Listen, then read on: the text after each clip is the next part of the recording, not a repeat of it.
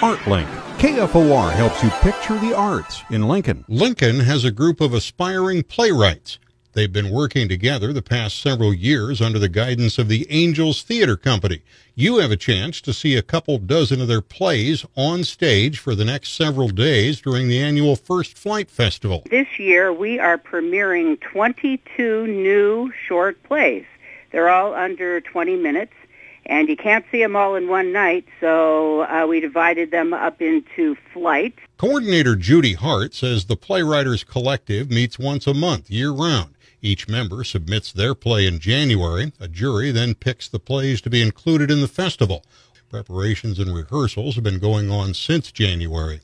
Like she said, you can't and probably wouldn't want to watch 22 plays all in one day, but you can in two. This coming weekend, you could see on Saturday, you could see flights A and B.